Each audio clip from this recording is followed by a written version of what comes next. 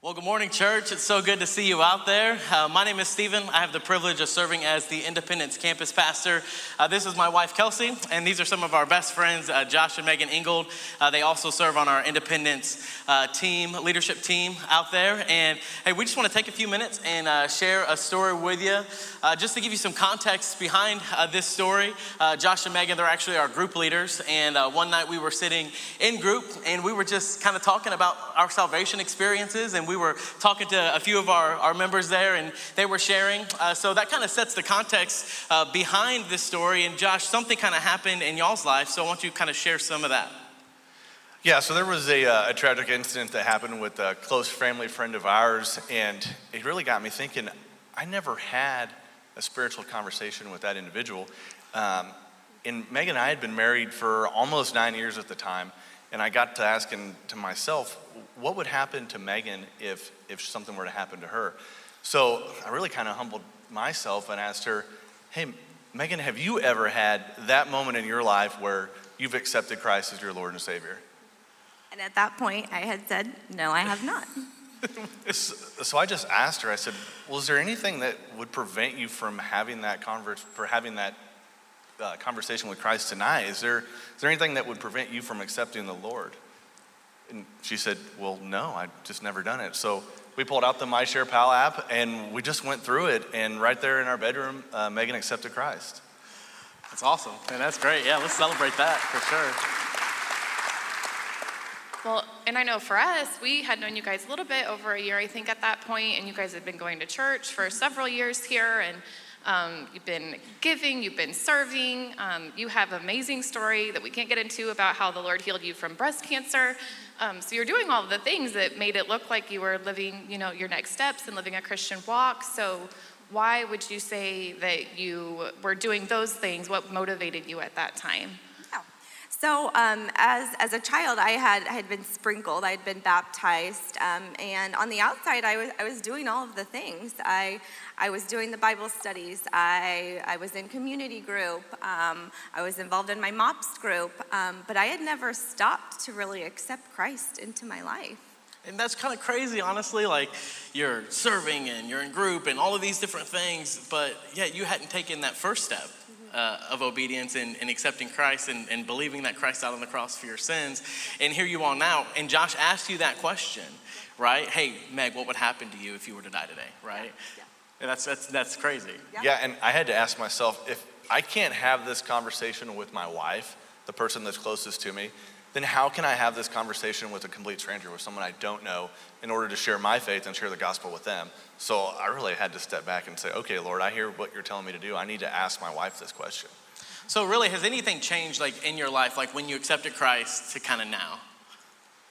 I think that 2 Ephesians 8:9 is just a great reminder to our everyday lives that we're saved through God's grace, not by our works. So we can do all of the things. We can check off all the boxes, but there may be many of you guys sitting out in the audience today that are just like me. We're trying to fill those voids, but when in reality, we need to ask God into our lives. We need to ask him for that salvation and to forgive us for our sins. That's so true. And, through trials, not just in your life, but in a family's life that you guys knew, it led you to humble yourselves, Josh, you specifically, to ask your wife of 9 years about her salvation experience. And Meg, it would have been really easy for you to just tell Josh, because you're doing A, B, C, and D like Christians do, to say, oh yeah, for sure. But you hadn't. So man, I am so pumped for you. So what would you say to somebody who is sitting out here today that's maybe in the boat that you were in before? Yeah, I kind of touched base on it earlier. I think that if you're sitting here today and you might be in my shoes, if you are trying to fill all the boxes with staying busy, maybe serving in so many areas that you think you should be serving in, or just putting too many hats in too many places, maybe you just really need to take the time to invite God into your heart and into your life today. That's good.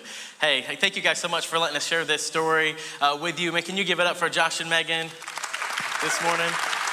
Awesome.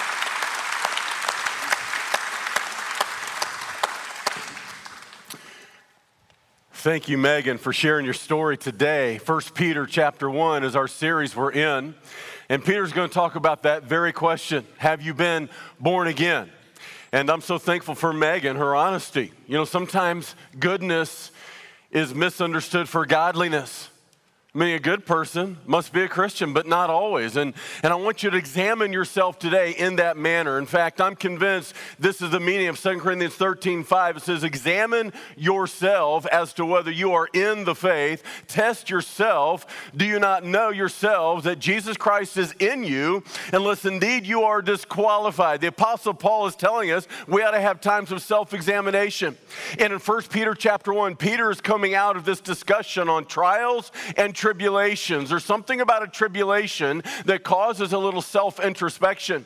And that is why over the last year, during COVID, during this pandemic, we've seen so many people come to faith in Christ, because sometimes faith is found in the fire. Other times our faith is forged in the fire. And I'm so thankful for Megan, because she represents, I'm convinced, so many people sitting in church this morning on a Sunday morning in churches all over America who've been baptized but never born again. People that profess Christ but don't truly possess Christ. There are those who proclaim they're a Christian, but they've never become, 2 Corinthians 5:17, a new creation. And that, you see, is what Paul's challenging each of us to do, is have a time of self-examination, to say whether I really am a Christian. Now, this isn't meaning we follow each other around and go, yeah, I don't think so-and-so's saved. I wish so-and-so was here to hear this message. No, what Paul's saying is we need to do this for ourselves, not others, but for ourselves. Have a time of self-examination. Am I really a Christian? Do I really know for sure my destination? And what the Apostle Peter is going to talk about today is the idea of being born again. Did you know that there's only one kind of Christian? It is a born-again Christian.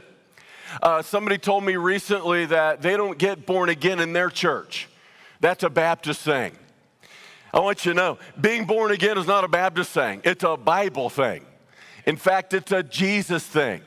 See, it has nothing to do with your denomination. I had somebody tell me one time, we don't get saved in my church. We don't even talk about getting saved. That's a Baptist thing. Now, Romans 10:13, whosoever shall call on the name of the Lord shall be saved. So that's a Bible thing. See, there's only one kind of Christian. Those that have been born again. Has nothing to do with your denomination.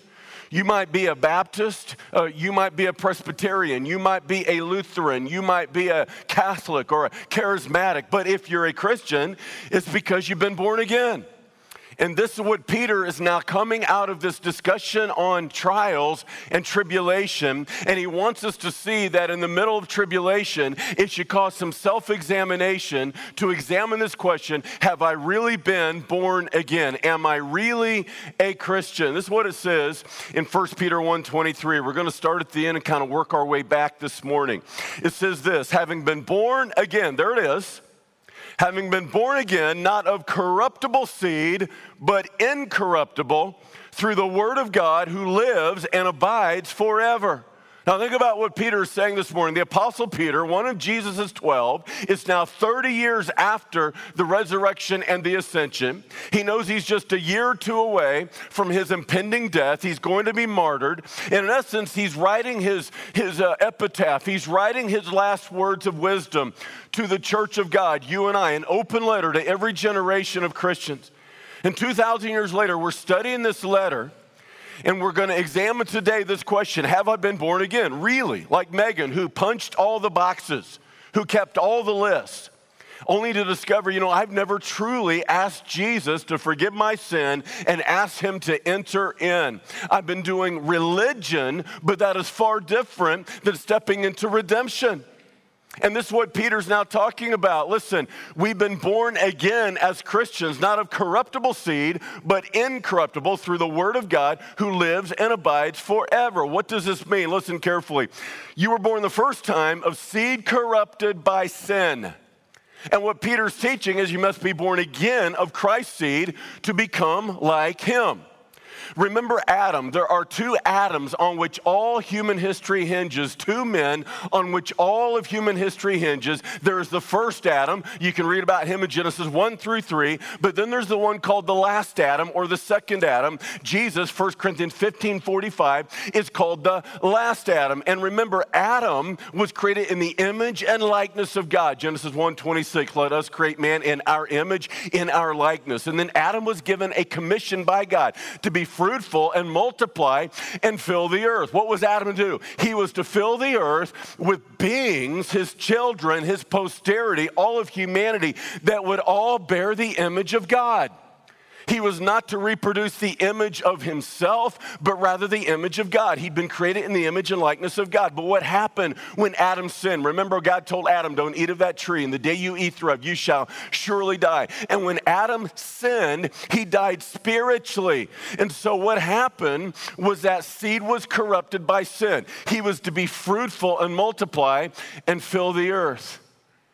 Now listen, he was to take his seed into the intimacy with his bride Eve and reproduce a kingdom and a race of beings that would all bear the image of God, to be just like God, holy, to live eternally, to live with immortality. But that seed that was meant to give life could now only give death. Romans 6:23, the wages of sin is death. Romans 5:12, as by one man's sin, Adam, death entered the world. So death passed on all men, for all have sinned. You see, Adam was to take his seed and reproduce immortality, but instead that seed can now only bring death. And that is why you came into this world physically alive, but spiritually dead. And that is why Peter says, you must be born again.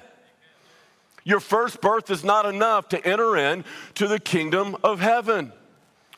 This is why, look, if you look at my children, they're all adults now in their 20s, but if you look at them, even my daughter, I don't know if she'll be happy to hear me say this or not, but even my daughter has somewhat the image of her father. Now, she has long, beautiful blonde hair. I gave her all I have. But if you see my three children, you go, yeah, they look a lot like Pastor Phil. I mean, I can see Phil's image in them. Why? Because they're born of my seed. See, that's the nature of seed. It carries the DNA. It's why you have the physical character qualities you have. But listen carefully, not only did my children get their blonde hair and blue eyes from their father, and yes, Krista had something to do with that too, not to be left out, all right.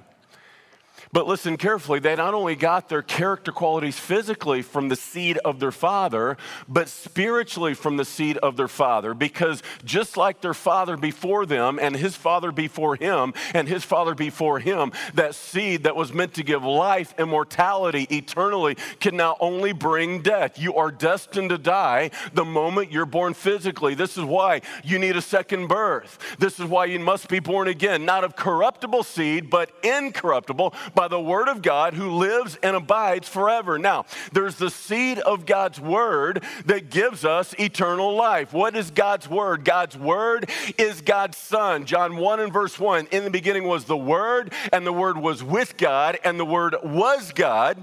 And verse 14 says, the word became flesh and dwelt among us. You see, even in the garden, even when Adam sinned and he brought a death sentence on all men and all women for every generation, God had a plan of redemption, that he would bring forth his seed, the seed of his son. It says in Genesis 3:15, and I will put enmity between you and the woman. God is here speaking to the serpent, to Satan, who had deceived Eve. I will put enmity or hostility between you and the woman, and between your seed. Notice Satan has seed. Don't have time to talk about why today. A lot of you couldn't handle the truth if I told you. What is seed for? Seed is for what? Procreation, reproduction, replication. Now check this out. I'll put enmity between your seed and her seed. Notice seed is capitalized because that seed is a person. I'll put enmity between your seed and her seed, and he shall bruise your head, and you shall bruise his heel. This is the prophecy, this is the promise that God one day was going to bring a virgin-born Savior, a virgin-born Redeemer, because you understand, you cannot physically, biologically be born of the seed of the woman. The woman doesn't carry the seed. Biologically, the man carries the seed. And so God is promising the seed of the woman would one day score the knockout punch on the serpent. He would crush the serpent's head. Yes, he temporarily would be crucified, and it'd be a temporary victory. The serpent would bruise his heel. But 3 days later, he would rise from the dead. He'd break the curse of sin for all men and all women, and he would crush the head of the serpent.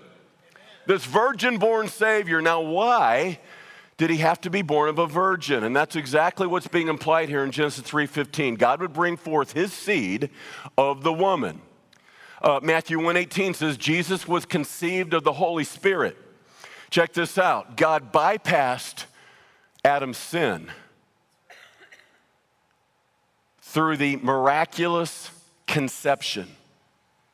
Had Jesus had an earthly father, he would have been born with man's seed, meaning he would have had man's sin. He would have been like any other man. But Jesus was fully man, fully humanity, yet he was also fully deity. What that means is he had one nature that was holy. And check this out. As a child of God, you've been born of that seed. You've been born again of incorruptible seed. And that is why Jesus can promise eternal life. He said, I'm the resurrection and the life. He that believeth in me, though he may die, yet shall he live. Because we've been born again, not of corruptible seed, that was the seed of your earthly father, but of incorruptible seed, the seed of the Son of God, the Lord Jesus Christ himself. You need more than a physical birth. What you need is a spiritual birth. It's more than religion, keeping the list of things to do. We're talking about redemption. And so I'll ask you again this question. Have a time of self-examination. Have you been born again? Has there been a moment in your life that you truly, by faith, received him? And it's what Jesus was referring to as the new birth. Now, Peter, of all the apostles, is the only apostle that would pick up on this concept, this term of the new birth, of being born again. In all probability, Peter, as he's writing this letter, is remembering a conversation that he overheard with Jesus and a religious man named Nicodemus 30 years before. And it was 30 years earlier that this conversation takes place between Jesus and Nicodemus. Here it is in John 3 and verse 1. It says this. Now there was a man of the Pharisees named Nicodemus, a ruler of the Jews. Now if you don't know who the Pharisees were, think of the churchiest of the churchiest of the churchiest people you have ever met. I mean, we're talking about a church person. I mean, we're talking about a rule keeper. And understand, every faith tradition, every denomination has this external, superficial metric of spirituality. This was Nicodemus. He was keeping the list and all the things to do. And just like Megan was keeping the list. I mean, that's religion. Do this, do this, do this, do this. That's what makes me a Christian. But I want you to notice, it doesn't matter the faith tradition you come from, the denomination you've been a part of. It always kind of morphs into this external, superficial metric of being a Christian. Like my wife was raised in a tradition. This is what she was taught. She was baptized as a baby. That's what made her a Christian. And then in middle school, she went through confirmation. She memorized some 200 Bible verses, memorized the catechism, and then you were good to go. I mean, that's what she was taught. Now, how many kids have been baptized as a baby, memorized the catechism, went through baptism, went through confirmation, but never got born again? See, it was all academic. It was all just intellectual pursuit. Romans 10:9 and 10, it says this. It says that whosoever shall call on the name of the Lord shall be saved. How do you do this? If you confess with your mouth the Lord Jesus and believe with your heart that God has raised him from the dead, you shall be saved. For with the heart man believes unto righteousness, and with the mouth confession is made unto salvation. What is Paul teaching? He's teaching, listen, you don't believe with the head unto salvation, it's believing with the heart. Salvation is a matter of the heart. It's not simply intellectually acknowledging, yeah, Jesus died for my sin and rose again. You know what it says in James chapter 2? Even the demons believe and tremble.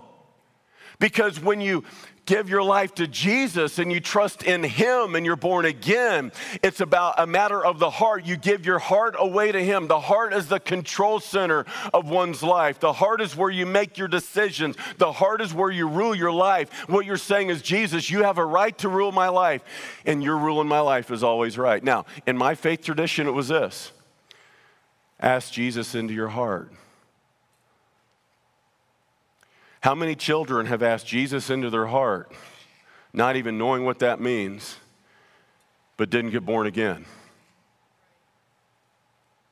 By the way, where in the Bible does it even say to ask Jesus into your heart? Go ahead, give it a shot. It doesn't say that at all. Yet I was taught as a 6-year-old little boy, ask Jesus into your heart, now you get to go to heaven. See, every faith tradition has this kind of external, superficial definition of what it means to be a Christian. How many kids asked Jesus into their heart, and then somebody told them, don't you ever doubt your salvation. If you ever doubt, that's just the devil trying to make you doubt because you asked Jesus into your heart. And I want you to see that this was Nicodemus. Nicodemus kept all the lists. He kept all the rules. He comes to Jesus by night. There was a man of the Pharisees named Nicodemus, a ruler of the Jews. This man came to Jesus by night and said to him, Rabbi, we know that you're a teacher come from God, for no one can do these signs that you do unless God is with him. Jesus answered and said to him, most assuredly I say to you, unless one is born again, he cannot see the kingdom of God. Jesus saying, Nicodemus, you keep all the lists and all the rules and all the things to do. Oh, you passed the eye test, but that is not enough. You must be born again. He says this, Nicodemus said to him, how can a man be born when he is old? Can he enter a second time into his mother's womb and be born? Jesus answered, most assuredly I say to you, unless one is born of water and the Spirit, he cannot enter the kingdom of God. Now, a lot of people think water here speaks of baptism, like you have to be baptized to go to heaven. This is not at all what Jesus is teaching. He's going to define in the very next verse what he means in this verse. You must be born of water and of the Spirit. Look what he says. That which is born of flesh is flesh, and that which is born of spirit is spirit. What happens when you were born physically as a baby? A woman's water breaks. It's speaking of your physical birth. That which is born of water and that which is born of spirit. The water is flesh and the spirit is something far different. The spirit life and the spirit birth is when at that moment you receive the Son of God, you received in the Spirit of God, and the Spirit of God gives life to your spirit that was dead. And that is the moment Jesus is talking about where you're now born again. You have the second birth. Do not marvel that I said to you, you must be born again. Now, twice in the matter of 7 verses, Jesus says this, you must be born again. Do you think it's important? I mean, if Jesus says something one time, it's important. But if he says it twice in the space of 7 verses, you better pay attention. And so I'm going to ask you that question again. Have you been born again? Has there been a moment in your life like Megan where your eyes were open and you realized, wait a minute, I've done all the right things, but it's not doing these right things that will get me into heaven? Ephesians 2:8, for by grace are you saved through faith, and that not of yourself. It's a gift of God, not of works, lest anyone should boast. And so if you've been born again, now you've entered into a new life with him. It says this in 1 Peter 1:17, if you call on the Father who without partiality judges according to each one's work. You know what he's saying here? There's no exceptions. Like it doesn't matter how good a person you are, how awesome a person as you are. God is not a respecter of persons. There's no partiality with God. There are no exemptions, no exceptions. You must be born again. Jesus said, I'm the way, the truth, and the life. No one comes to the Father but by me. He says, conduct yourselves, if indeed you've been born again, throughout the time of your stay here in fear. He means the time you're on this earth is not your final place. It's just your temporary home. You're just passing through. And while you're here, conduct your life with fear, meaning the fear of the Lord. What is the fear of the Lord? The fear of the Lord is putting God in his proper place in your life. Like, Jesus, you have a right to rule my life, and your rule in my life is always right. That is the person living in the fear of the Lord. You put God on the proper place, on the throne of your life. The fear of the Lord is when you realize how terrifying life would be and your eternal destiny apart from Jesus and his mercy. Conduct your life in the fear of the Lord, knowing that you are not redeemed with corruptible things like silver or gold. All the money Jeff Bezos has will not buy him one day in heaven. The billions of dollars Bill Gates has will mean nothing to him 5 seconds after he dies. So you are not redeemed with all the silver and all the gold of this world, nor are you redeemed based on the tradition of your fathers. The aimless conduct of empty religion has no hope of bringing about your redemption. But rather you are redeemed with the precious blood of Christ, of a lamb without blemish and without spot. Now, I told you 2 weeks ago, because Peter was the apostle to the Jews, and he's writing specifically to these first century followers of the Jewish Messiah coming out of Judaism. There are so many images here that are specifically Jewish in nature. This is an image of the Passover lamb. A lamb that was to be without spot or blemish. And of course, the Passover lamb was a picture of the Lamb of God. John 1:29, behold, the Lamb of God, Jesus, who takes away the sins of the world. Every single year, the Jews, century after century, would celebrate the Passover. Exodus chapter 12, the night before they were redeemed from Egyptian tyranny and Egyptian slavery, God instituted the Passover and told the Jews, I want you to take a lamb, a male lamb without spot or without blemish, because it was a picture of Jesus Christ, a male lamb without spot or without blemish. He was absolutely sinless, and they were to take the blood of that lamb, and they were to put the blood of that lamb on the doorpost of their home, and they were commemorating thereafter the night that Jesus redeemed them from Egyptian captivity and Egyptian tyranny. God was sending a death angel over the land of Pharaoh, a death angel over the land of Egypt. But God told the Hebrews, when I see the blood of the Lamb, I will pass over you, and death will not come to your home. And do you understand? Peter is saying that Jesus is our Passover Lamb, that we were born in sin. That means we had one destination. It was to die physically and then die eternally. But because Jesus shed his blood at Calvary, we now can have life everlasting. The wages of sin is death.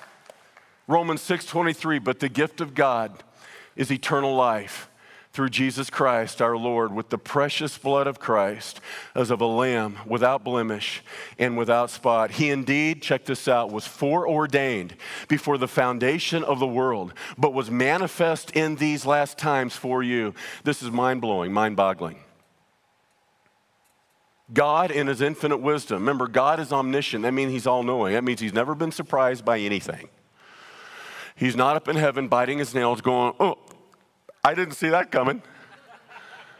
No, he knew what would happen. God creates a world in perfection. He creates Adam to be the father of this race of image bearers, knowing ahead of time that Adam would sin, and with sin would come suffering. He gave Adam a choice. Why is that? Because we were made for relationship with God. And even God cannot have relationship with robots. Love that's not freely given isn't love. Worship that's not freely given isn't worship. He gives Adam a choice, knowing ahead of time that Adam would choose sin, and with sin, it would wreak havoc on all of creation. But God had a plan even then to redeem all of creation and restore all that is. And one day, paradise lost is going to be paradise regained. It was foreordained before the foundation of the world. This means the new birth was always God's plan, even before the world began. Even before there was creation, God had a plan of redemption. Even before the earth's foundation, God had a plan, and it was Jesus. that we would be born again of this seed, the seed of Genesis 3:15. Revelation 13:8, it says Jesus is the Lamb slain from the foundation of the world. Do you understand what this means? Even before you were born, Jesus had died for your sin. Even before you ever sinned, Jesus had become your sacrifice for sin. God saw you in eternity past. He knew you in eternity past. And even in eternity past, Jesus had already died for your sin. It was already foreordained. And this, you see, is where Peter begins this letter. I told you a couple weeks ago, we're going to come back to 1 Peter chapter 1 and verse 2, because Peter here is speaking of the foreknowledge of God, and he has foreordained the redemption made possible through the Son of God. 1 Peter 1:2, it says this, he's writing to you and me, the elect according to what? The foreknowledge of God the Father. I want you to notice something. Our election, or the fact that we've been chosen, is by the foreknowledge of God. Let me ask you, church, do you choose God or did God choose you? Yes. That's the answer. Yeah. Did you elect God or did God elect you? Everybody do like this. Because this is the big debate theologically. You understand that, right? You have John Calvin and Jacob Arminius. These were 16th century European theologians. John Calvin said, we have no free will. We are chosen completely alone of God's free will.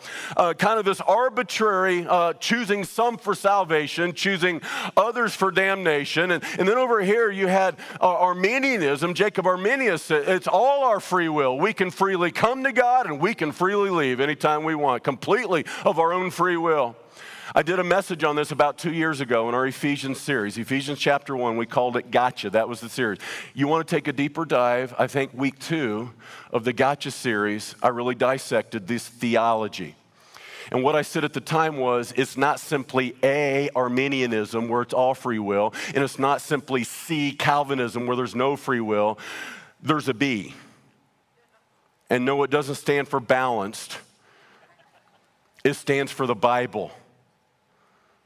Don't impose your theological system onto the text. This is what people do all the time. Just let the text form your theology, not the other way around.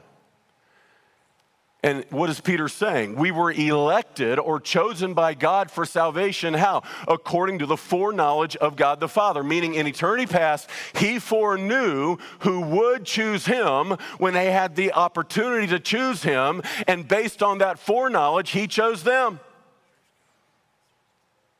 Understand, you cannot be saved apart from God's grace. It's not exclusively your free will. No, Jesus said, no one comes to me except my Father in heaven draw them. What does that mean? It means you cannot come to Jesus whenever you want, however you want. You can only come to him when the Holy Spirit of God opens the window of opportunity. For by grace are you saved through faith. And until God gives you the grace to exercise faith, you cannot be saved. You cannot come to him. But listen very carefully, grace does not make you believe. Grace simply gives you the ability to believe, apart from which you could not believe.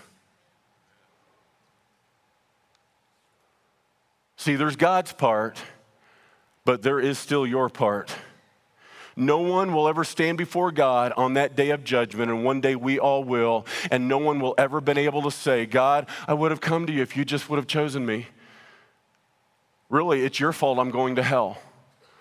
Because if I would have been one of the elect, I would have believed. No, that's not going to happen at all. Romans 1:20, all will be without excuse. Today, you are under the sound of the Word of God. You are under the sound of the Spirit of God. The Spirit of God is wooing you to salvation, and you will be accountable one day for what you hear. You'll be accountable to the gospel. God is choosing you. The question is, will you choose him too? See, God knows all the outcomes in his foreknowledge, but he has not predestined all the outcomes. but he foreknows all the outcomes. Elect according to the foreknowledge of God the Father in sanctification of the Spirit for obedience and sprinkling of the blood of Jesus Christ. What you have here is a picture of the Trinity, God the Father, God the Son, God the Holy Spirit, and how all three members of that Trinity, the Godhead, work in the sanctification and the salvation of men and women. You are elected by God the Father, you are sanctified by God the Spirit, and you are justified by God the Son. The blood of God's Son redeems you from sin's penalty, and then the Spirit of God separates you from that sin so that now you can become like Him. And that is what Peter is now talking about. We are born again to bear His image and become like Him. In the same way, my children are born of my seed, and in some way they are the image of their Father. You are born again of Christ's seed. For this very same reason, to bear the image of God your Father. See, Adam was created with the image of God. Sin distorted that image in us all. But you get back through Jesus all that Adam lost in the garden. You get back the title, child of God. You get back the image of God. Now you have a body, a soul, and a spirit. You now have the triune image of God your Father so that you can now become like Him. Your spirit has now been made alive. That's what God calls being born again, to become like Him. And so the question I have for you today is, are you becoming like Him? What is the evidence of your salvation? Listen very carefully. Romans 8:29, it says this, for whom He foreknew, He also predestined to be conformed to the image of His Son. I want you to notice something. Foreknowledge and predestination are not the same thing. Whom He foreknew, that's your election. He also predestined to be conformed to the image of His Son, meaning He has not predestined you to salvation, though He knows ahead of time who would come to faith and salvation, being born again. And once you do, then now you're predestined to become like Him, meaning as a child of God, you can come kicking and screaming and clawing, or you can come in full cooperation with the Spirit, but one day, one way or another, you're going to be like Jesus, and you will not be able to stop it. A week ago at this time, I was coming back from a Compassion trip, Compassion International. I'd like to tell you that I was suffering for Jesus somewhere in the middle of the Amazon, but that would not be true. So I'm just going to be honest with you. So Compassion flew a bunch of pastors up to the Lake of the Woods to go fishing for the week, and it was foreordained. It's predestined. I just had to go, had no choice. It was a great fellowship, but a week ago at this time, I'm sitting in the Minneapolis airport waiting to fly home. I look at it this way, this is how I look at it. Nobody made me get on that plane. I got on that plane of my own free will. There's your election. There's your salvation, what the Bible calls justification. The moment you put your faith in Christ to forgive your sin, all your sins are forgiven. You're delivered from sin's penalty. Justification, Romans 8 and verse 30. Justification in the eyes of God is just as if I'd never sinned. All right, but wait a minute. Once I got on the plane of my own free will, it was predestined where that plane was going. I had no choice. The destination was fixed ahead of time. See, that's your sanctification. It's fixed ahead of time. You're going to become like Christ. The goal of this life is to become as much like Him here, and there's coming a day that you'll stand before Him there, and God will finish there whatever He could not do here. See, that's the trials of life, the fires of life. This is what Peter said in week 1. Blessed be the God and Father of our Lord Jesus Christ, who's begotten us again to a living hope by the resurrection of Jesus Christ from the dead, to an inheritance undefiled, incorruptible, that fadeth not away, reserved in heaven for you, who are kept by the power of faith, ready to be revealed in the last time. In this you greatly rejoice, though now, if need be, you are grieved through various trials, that the genuineness of your faith, being much more precious than gold that perishes, though it be tried by fire, may be found to praise and honor and glory Jesus Christ at His appearing. God is now in the tribulations of life, the fires of life, burning off the impurities of your faith, like gold is purified in the fire. There's going to come a day you're going to be at the judgment seat of Christ, and guess what? 1 Corinthians chapter 3, your life will pass through the fire. And whatever God doesn't burn off here, he's going to burn off there. And you're going to be just like Christ. 1 Peter 1:15, but as he who has called you is holy, you also be holy in all your conduct, because it's written, be holy, for I am holy. Can I tell you what is missing from modern Christianity? Holiness. The pursuit of holiness.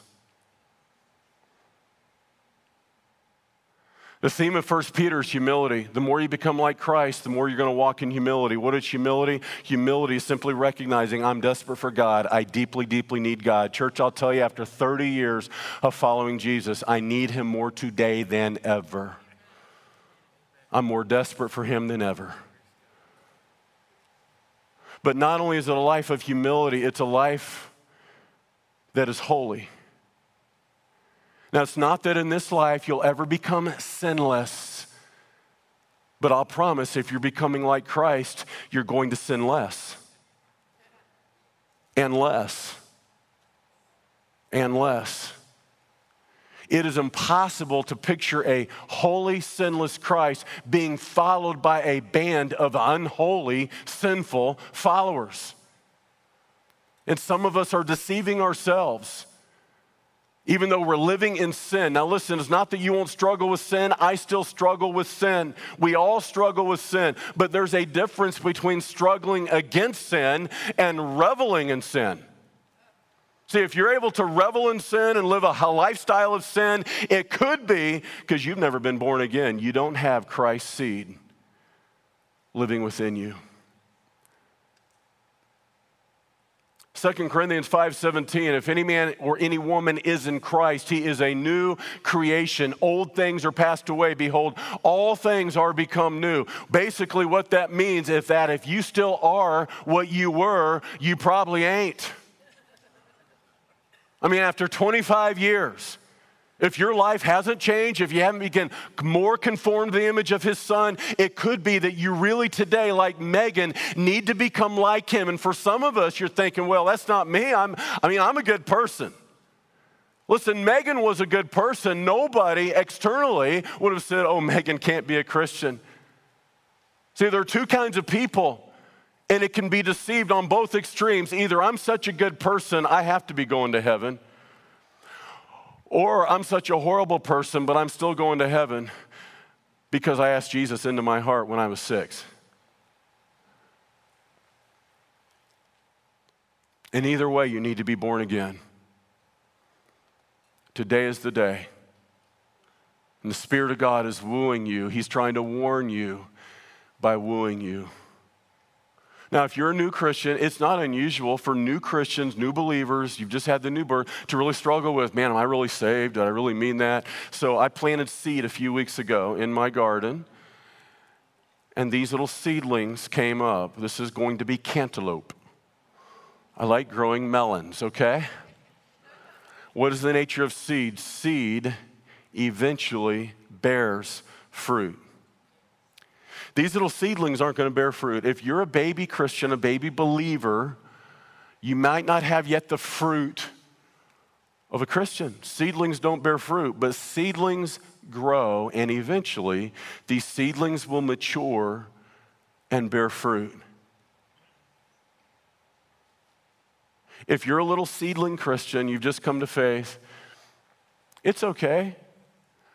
God doesn't have the same expectation for you as he does for another. I mean, I've had kids. I expected something different out of my 12-year-old than I did my 2-year-old. And I certainly expect something different now out of my 20-year-olds than I did when they were 12. See, it's a process of growth. Your life changes gradually. That's called sanctification. But if you've been following Jesus for the last 25 years and your life hasn't changed, you need to examine yourself whether you're in the faith. Examine yourself. Paul says, whether you're disqualified. Don't live in self-deception. Listen very carefully. Becoming like Christ results in a heart of humility, a life lived holy, and loving others fervently. And this is what Peter now says. This is the fruit. of a transformed life, who through him believe in God, who raised him from the dead and gave him glory, so that your faith and hope are in God. Since you have purified your souls in obeying the truth through the Spirit, in sincere love of the brethren, love one another fervently with a pure heart. All of a sudden, you're starting to live like Christ, which means loving like Christ. A life lived selflessly. The Son of Man, Jesus said, came not to be served, but to serve and give his life a ransom for many. All of a sudden, you're not living for self, the self life. You're living for others. That's the life of the Lord Jesus Christ. Genuine love, sincere love of one another, not a false love, a pretense love, a love that is conditional. If you do this for me, I'll do this for you. That is the world's love. A love truly that is unconditional, a love that is truly sacrificial. And I can't begin to tell you how this would revolutionize all of our relationships, including the body of Christ. I'd only been pastoring about a year. I asked a missionary that came off the field for furlough. He was here for a year. I asked him, so what is the number one reason missionaries come off the mission field permanently? I thought he'd say, well, finances, or I thought he'd say maybe culture shock. I was shocked by what he said. The number one reason, he said, Christian missionaries come off the foreign field is they can't get along with other missionaries. I couldn't believe it at the time. 20 years later, totally believe it. Can I tell you the hardest part about being a pastor? Is just getting Christians to play well together in the same sandbox. I mean, seriously. Just getting Christians to act like Christians. So how are you loving people? How well are you loving people? So much of what goes on in church, fussing and fighting, is all about me, mine, when it's supposed to be his, he, not we. That's why Peter says, love of the brethren, love one another fervently with a pure heart, having been born again, not of corruptible seed, but incorruptible through the word of God, which lives and abides forever, because all flesh is as grass, and all the glory of man as the flower of the grass. The grass withers and its flower falls away. I was pulling out of my driveway this morning, and I looked over to admire my rose garden in full bloom. That's right, Pastor Phil likes roses. I'm a flower child. Beautiful, full bloom, gorgeous. But guess what? The bloom is only for a season. It won't be long. The petals will fall away. What Peter's saying, that's a picture of your life. Your life will bloom for a season. Right now, you may be in full bloom. Could be you're in the twilight of your bloom. It does not matter. One day, our life will bloom, and then the life will fade away. He goes on to say, but the word of the Lord endures forever. Now, this is the word which by the gospel was preached to you. Church, today I have preached the gospel to you. What will you do? This is my grandpa. His name is L.T. Hopper. It's hard to believe that he will have been in heaven 30 years this month on the 21st. He died at the age of 79, was born again at the age of 72. Gave his life to Jesus in the 11th hour. He'd gone to the hospital for a gallbladder surgery, Springfield Hospital, Southern Missouri. An old country preacher showed up while he was in that hospital, preparing for surgery. The old country preacher asked my grandpa, LT, have you ever been born again? My grandpa said, no, preacher, I don't think that I have. Now understand, my granddad was a lot like Megan. He would have passed the eye test. He checked all the boxes, church-going man, all of his life. He was a good man. But did you know that good people go to hell? Because good is not the standard of heaven. And it was there in that hospital bed that he prayed to receive Jesus Christ, and he was born again. You know what he said? He almost did that 40 years earlier as a young man. He felt the call of God, but resisted the call of God. He said, I did not feel that or sense that for 40 years. Do you understand? God gave him one last opportunity. It's by the grace of God that you come to him. If God is giving you the grace today, don't delay. Please, today is the day. God does not owe you another opportunity. By the grace of God, he gave my grandpa one more chance. He went back home to that country church, to his pastor, not the other guy, his pastor, the pastor that had pastored him for years and years and years and years. And this pastor had heard about what happened in the hospital, how my grandpa had prayed and given life to Jesus. And I remember my grandpa told this story. His preacher looked at him and says, LT, I just assumed you'd already done that. You know what my grandpa said? Well, preacher, I guess you never asked. I have never forgotten that story. As your preacher, I will never be guilty of not asking or assuming that you know Jesus just because you come to our church. The church is filled with unsaved church members. Today, there's somebody here like Megan, somebody sitting at home, watching this service online, somebody at Blue Springs or Independence right now. The Spirit of God is calling you. The only question is, will you come? Today is the day to make certain of your salvation. I'll ask you one last time, have you been born again? Would you bow with me right now? Every head bowed, every eye closed. Join us there in your living room. If you're watching online, you already know who you are. The Spirit of God has already revealed it to you. And right where you sit, right where you are, wherever that is, you can pray with me today.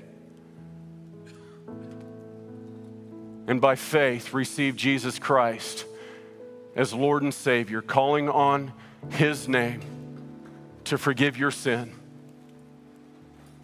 And if you're not certain today of your destination, right now, would you pray? Pray this with me. Dear Jesus, I know that I've sinned. Pray this. A prayer of faith. God will hear your prayer. He'll forgive your sin.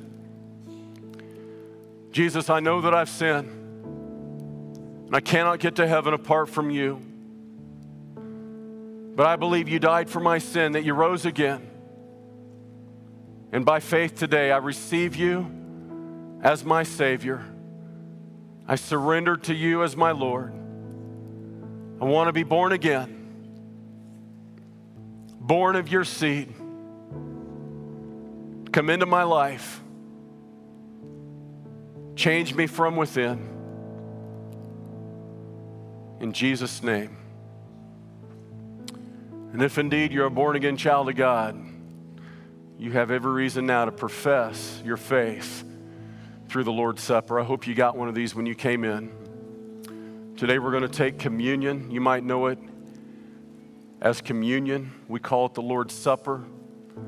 Jesus instituted this the night before his death as a way to commemorate the sacrifice of the Son of God, lest we ever forget. This doesn't save you. This doesn't make you a Christian. It's not by your works, but rather Christ's work. You don't receive him by receiving this bread. It's a way to remember him and publicly profess your faith in him. There's a little cellophane piece on top. Don't grab the cardboard, grab the cellophane. These are COVID approved communion cups. The bread of life, the Lord Jesus Christ, unleavened bread, speaks of sinlessness, and Jesus was the sinless bread of life that was about to be beaten and broken on our behalf. He said, "Take, eat, this is my body, which is broken for you. This do in remembrance of me." And Jesus, thank you that you gave your body to be broken and bruised and bloodied. You were flogged to buy our freedom. You were pierced to ease our pain. And by your stripes we're healed. Then Jesus took the cup. And throughout Scripture, the cup of wine, or the fruit of the vine, is a picture of blood. As our Passover lamb, Jesus would shed his blood. And as the Jews would put that blood on the doorposts of their home, that pictures the blood applied to our hearts. And when God sees the blood, he passes over your sin. He says, I see it no more. He said, this cup is the New Testament in my blood. This do as often as you drink it in remembrance of me.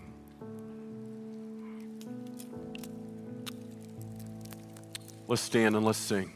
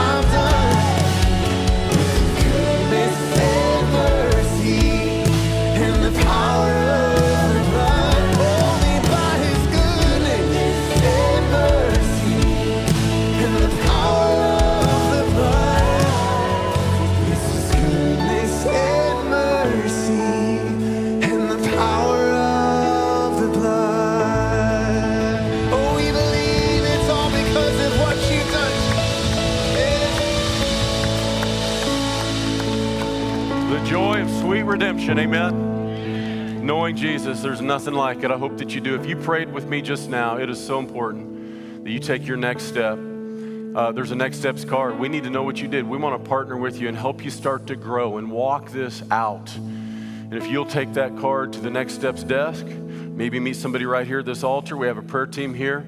We'll help you do that. We love you very much. Hope you have a super blessed Sunday. God bless you. God go with you.